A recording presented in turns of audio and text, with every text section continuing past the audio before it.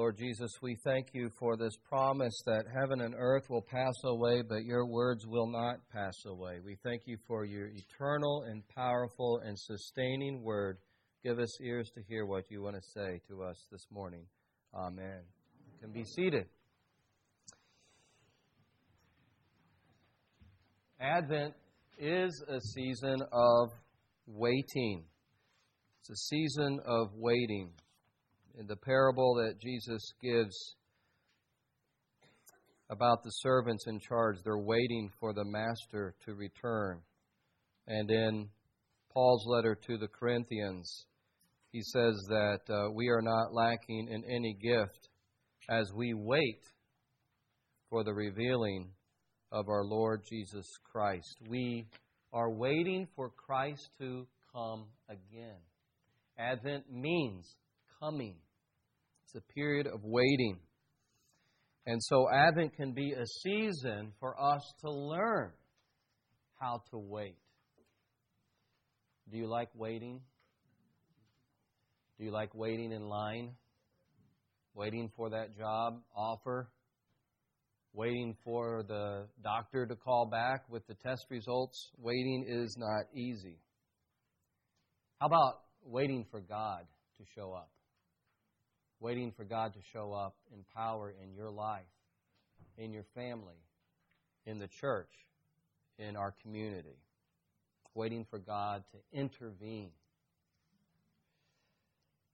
Maybe you felt like this guy named Carl, who Philip Yancey talked about in one of his books. Carl was a lieutenant colonel in the Air Force, retired, and one day he was bicycling down a dirt road in New Mexico, and he had a bicycle accident. He hit a storm drain, and he ended up going over the handlebars and landing on his helmet, and he has a spinal cord injury and is paralyzed from the waist down. And now he's a chaplain in a nursing facility. And Carl said to Philip Yancey, he said, you know what, it's not the physical challenges that are my greatest struggle. It's the spiritual challenge of sensing that God isn't present in this. He says, I know intellectually God is with me, but I don't sense His presence. God is hiding from me, and I'm waiting for Him to show up. I wonder if you've been there. Maybe you're there even now. How do we wait for God to come in power when He seems silent, when He seems absent? I think our lesson from Isaiah 64, printed on page 8 in your bulletin, this prayer that Isaiah penned for the people of Judah will help us to wait and to prayerfully wait on the Lord in those times when we feel like He's silent. This chapter, Isaiah 64, is addressed to a period of time in the history of Judah. The nation of Israel had been split between Israel in the north and Judah in the south. And this was written at a time, or addressing a time, when Judah is returning from exile out of Babylon. The Persians had taken over the Babylonians, and under Cyrus the Great, the Persian ruler, he allowed some of the Jewish people to begin to return to Judah, to return to Jerusalem. And they are literally, at this period of time, picking up the rubble. They are rebuilding the city, and they're rebuilding the temple of God, the place of worship, the center of their religious life. And they've suffered a great deal. They're still suffering, and they need God to show up, to come in power. They need God to help them. So Isaiah gives them these words to pray and to think about. And so I want to go through this with you. Verse 1 is a cry for God to act. Oh, that you would rend the heavens and come down. God, rip the curtain that separates heaven from earth and show up powerfully. When we are in this period of waiting and we feel as if God is silent, we should still pray prayers of expectant faith for God to act. Even when we don't see Him acting visibly, our call is to pray with expectant faith for Him to act. And that's what Isaiah is doing. He wants God to act in such a way that it will arrest people's attention. They will know that God is on the scene. He wants God to show up like an earthquake, that the mountains might quake at your presence, he says. And he uses the image of fire. Fire gets your attention, doesn't it? As when the fire kindles brushwood and the fire causes water to boil. When we were driving home last Sunday from vacation through Illinois, as we're kind of cresting a hill, over in the horizon I saw this cloud of smoke next to the highway. That got my attention. I was in sort of the drowsy driving zone, but when I saw this great fire ahead, it captured my attention. And it was a brushwood fire, but it was deliberately set and controlled by the farmers. That got we saw that as we got closer to the fire. But fire catches your attention. Isaiah wants God to act in that way. Show up like an earthquake, God. Show up like fire. And he says, I want you to act against your adversaries, God, and our adversaries. Make your name known to your adversaries, that the nations might tremble at your presence. Have you ever prayed for God to show up like that against those who scoff at the idea of God? God, reveal yourself to the atheists and the scoffers and the mockers and the terrorists. Would you show up in power? It's a prayer for God to act. But what is the basis for Isaiah thinking that this God might actually act? That God might actually intervene in history? What is the basis for Isaiah to think that this is a God who does such a thing? Well, it's because He's done it in the past.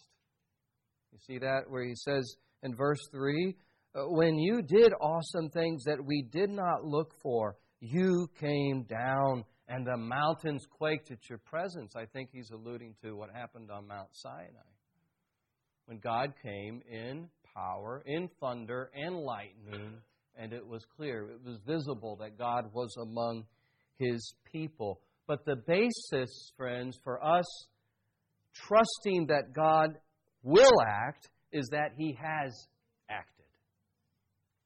The reason I believe God is acting now, and the reason I believe that He is going to act in the future, is because He's acted in the past.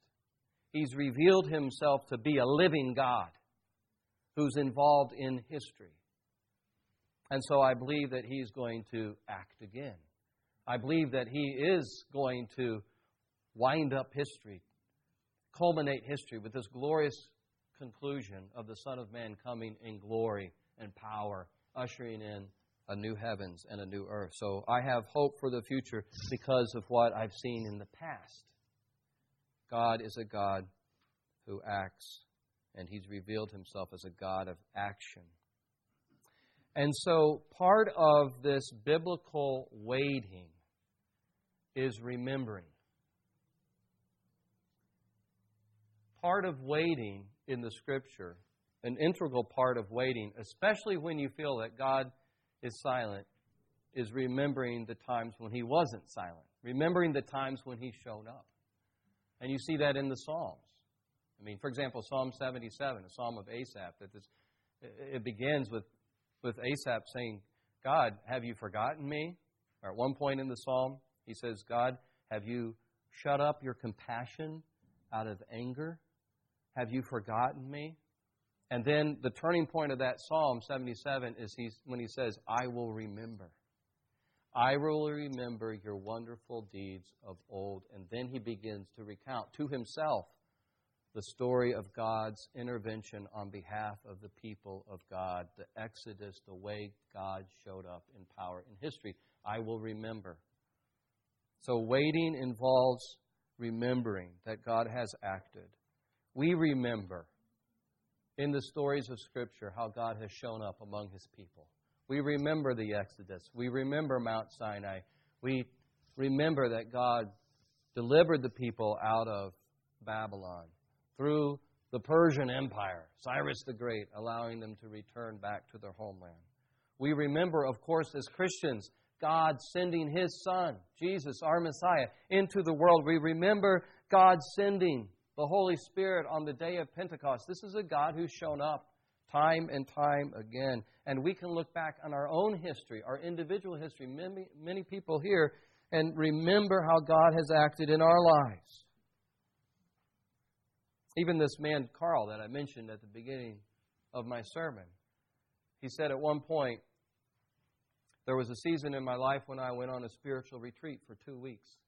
And I gathered with other people, and we prayed, and we sang, and we worshiped. And he said, that season in my life was a season of knowing the presence of God in a very tangible way. And he said, maybe God gave me that experience to anchor my soul for what was to come. And I think God does that. God shows up in power, in tangible ways, answers prayer to give us an anchor for the times when He seems silent. So we trust God to act because He's acted in the past. Now, here's the hard part. We don't get to determine when He acts, and we don't get to determine how He acts, how He shows up. Isaiah wants God to act in a particular way at a particular time, but he knows God is sovereign. God is free to act in accordance with His will. And in fact, here's another little note here about God's action. In fact, God has been acting all along in the history of the people of Judah. He's been acting in judgment, and He's been acting to deliver the people out of exile through the Persian Empire. God has been acting. Isaiah knows that, but he's praying now for God to come in a certain way in power, and he's praying with expectation, and that's something that we ought to emulate, and we can do. But there's something else here. As he's waiting for God to show up, he's confessing the sins of the people. And this is important for us to do. When we feel that God is silent, maybe the problem is not so much that God isn't speaking, but we are not listening.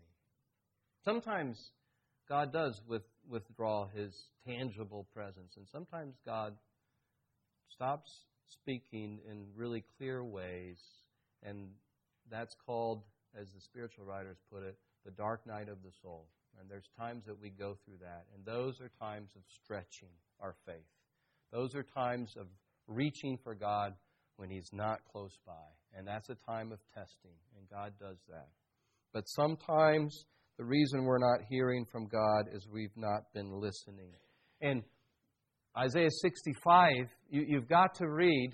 Here's homework for you. You've got to read Isaiah 65 after hearing Isaiah 64 being preached, because Isaiah 65 is God's response, His answer to this prayer. And at one point in Isaiah 65, He says, this is verse 12, when I spoke, you didn't answer. When I spoke, you didn't listen. And that's the problem here, Isaiah. That's the problem with these people. They haven't listened. And when that's the case, God will call us. Out of love, God will call us back to Himself through confession and through repentance. So look at what Isaiah does here. In verse 5, he begins to confess the sins of his people, of the people of Judah. You meet him who joyfully works righteousness, those who remember you in your ways.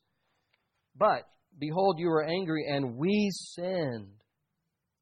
In our sins we've been a long time, and shall we be saved?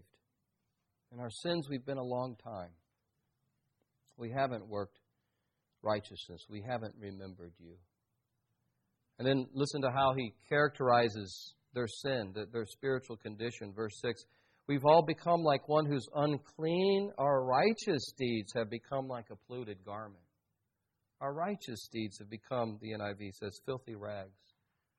Even our righteous acts, the good things that we do, have been polluted because our hearts are not right with you. We've gone through the motions, we've done the right things, but we're not lined up with you, God. And so even our righteous deeds are like the rags that you use in the garage in the shop, and they're good for nothing after you've got the oil and the grease on them, and you have to set them off to the side. See, that's Isaiah is saying that's the root cause of our problem. God's silence and their suffering, it's that they've turned from God, and God's trying to rouse them and get their attention. And then Isaiah confesses their spiritual apathy and their complacency in verse 7. There's no one who calls upon your name. No one who rouses himself to take hold of you. There's no one spiritually awake enough to even call on the name of the Lord. And there's so much cozy complacency, nobody's rousing themselves to get off the cozy, complacent spiritual couch and lay hold of God and seek His face. And so, Isaiah says, you've hidden your face from us.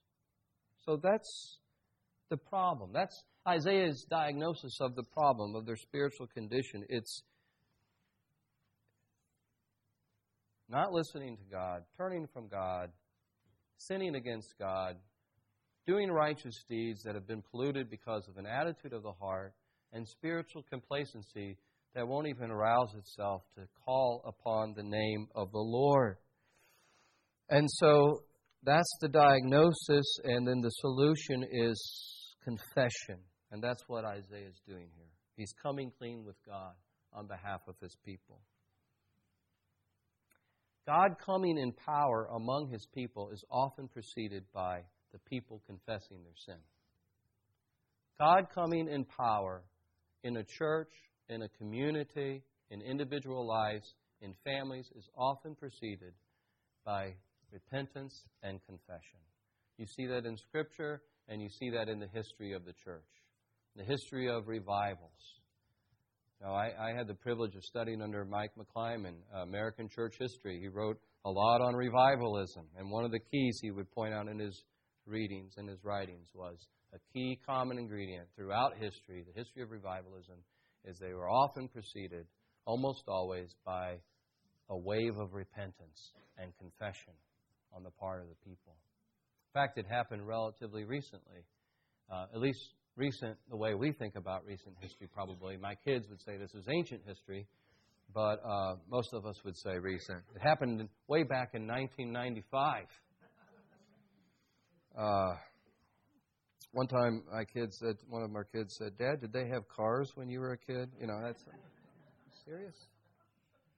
But 1995, there was a revival, a renewal movement at Wheaton College. And it started with confession on a Sunday night. And people brought up black trash bags in front of the altar. And students began to come forward and fill those black trash bags with things that they felt were hindering their relationship with God. And some students brought their pornography and put it in the trash bag. And others, alcohol and drugs.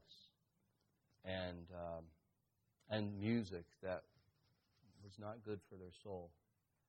And some even put in credit cards. Their parents were probably happy about that. But these were things that had become hindrances in the relationship with God, or idols. And that was the beginning of a renewal there. 5 trash bags were filled. And night after night, during that week, people came forward to confess. And hundreds of students during that time period were called to be ministers and missionaries, and they surrendered their life to God. It started with that confession. So I wonder if Advent can be a season like that for us, for our community. I wonder if this can be a season of repentance and renewal in our community. If there are things in your life, in my life, attitudes, thoughts, behaviors that are not pleasing to the Lord, we need to put them in the trash bag. We need to bring them to the altar. We can even do that today as we come forward. And we can surrender our sins to the Lord as we approach the altar. What things might God be calling us to put into the trash bag? What things might God be calling us to confess, prayerlessness, complacency, unforgiveness, slander, hatred, prejudice, sexual sin, lust. What sort of things might God be calling you and me to confess? This time of waiting, of anticipating God to come, if we're going to pray prayers like that, God, would you come in power, then we have to join Isaiah in this prayer of confession too. Come in power at Church of the Resurrection, God. Come in power in this community in West County. Come in power in our family. Show up, God. And that's preceded with confession. Here's where I've turned from you. Here are the ways that we have not honored you. And we want to come clean. And we give you a space to renew us. We want to be made clean. I love the ending of this chapter because after Isaiah has cried out to God to come and rend the heavens, and he's admitted their sin, then he appeals to the special relationship that God has with His people. He says, God, you are our Father. We're your children. You are our Maker. We are the clay and you're the potter. So remember not our iniquity forever, O God, for we're your people. See, there's a boldness to this prayer that comes from this relationship, this special relationship. There's a boldness for God to act, to do something, to no longer be silent, that comes from knowing that God is my Father and He cares for me. He cares for this people. He's been involved in our history, and He's not going to forsake us. If we turn to Him, He will renew us and restore us because we're His children. You know, if a kid comes off the street into my house, somebody I don't even know, and flips on the TV and sits on my couch or goes over and into the kitchen and opens up the refrigerator or says, hey, I'd like to take your car out for a spin. Can I have your keys? There'd be a problem with that, right? Who are you? And what are you doing here in my house? But, if it's one of my kids, one of my children, it's a different story. I'm their father. They're my sons, my daughters. So, within reason, they have access to the TV and the refrigerator. And one day, God help us, they're going to say, Dad, can I have the keys to the car? And if they've jumped through the appropriate hoops, they're going to get the car keys. Why? Because they're part of the household. They're sons and daughters of the Father. They belong here. There's certain privileges and obligations that go along with the relationship. And friends, as God's children, He has brought us into His house through His Son. And we have the privilege of going to Him in boldness, in prayer, yes, from a place of confession, but also with boldness, knowing that He has acted on our behalf. And He will act again. Isaiah asked the Lord, remember not our iniquity forever. And we know that through the cross of Christ, He's removed our iniquity. And so we can go to the Father, to the throne of grace, as the writer of Hebrews says in Hebrews 4. We can approach the throne of grace with boldness, with confidence, to receive mercy and grace in the time of our need. I like what Donald Blush says in one of his books on prayer. He says, listen to this, Christian prayer is not simply driven by need, but it's kindled by grace. Christian prayer is not just simply driven by need. We do come to the Lord with our needs, but we come kindled, we come fueled to approach our Heavenly Father because of the grace that He's shown us time and again. And so as we wait for God to act, we appeal to His promises and our position as His children. That's what Isaiah is doing here. That's what Isaiah is modeling for us. And we can trust Him to act for our good in accordance with His will. So during this season of Advent, let's make it a season of holy waiting, of prayerful waiting on the Lord. Let's make it a season of expectant prayer, that God is at work in us now, and we are looking for Him to act again in our community, in our church, in our world. And we are going to own up to where we've turned from Him. We're going to confess those things. And we're doing all this as positioned as His sons and daughters, knowing that He's brought us into the household through His Son, Jesus Christ. Amen.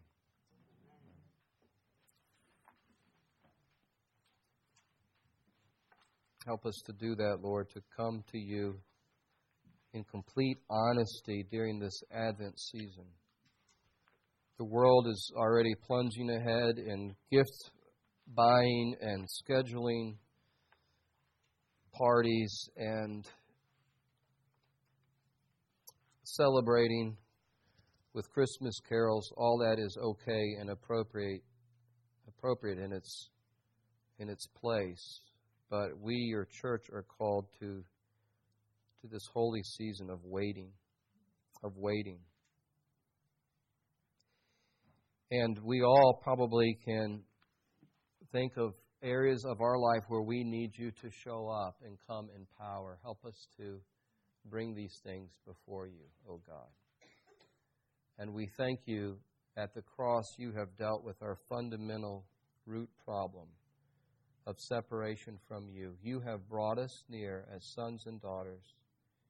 And so it's from that position that we pray with expectation. Call Your people here to prayer and to make time for prayer during this season. In Christ's name, amen.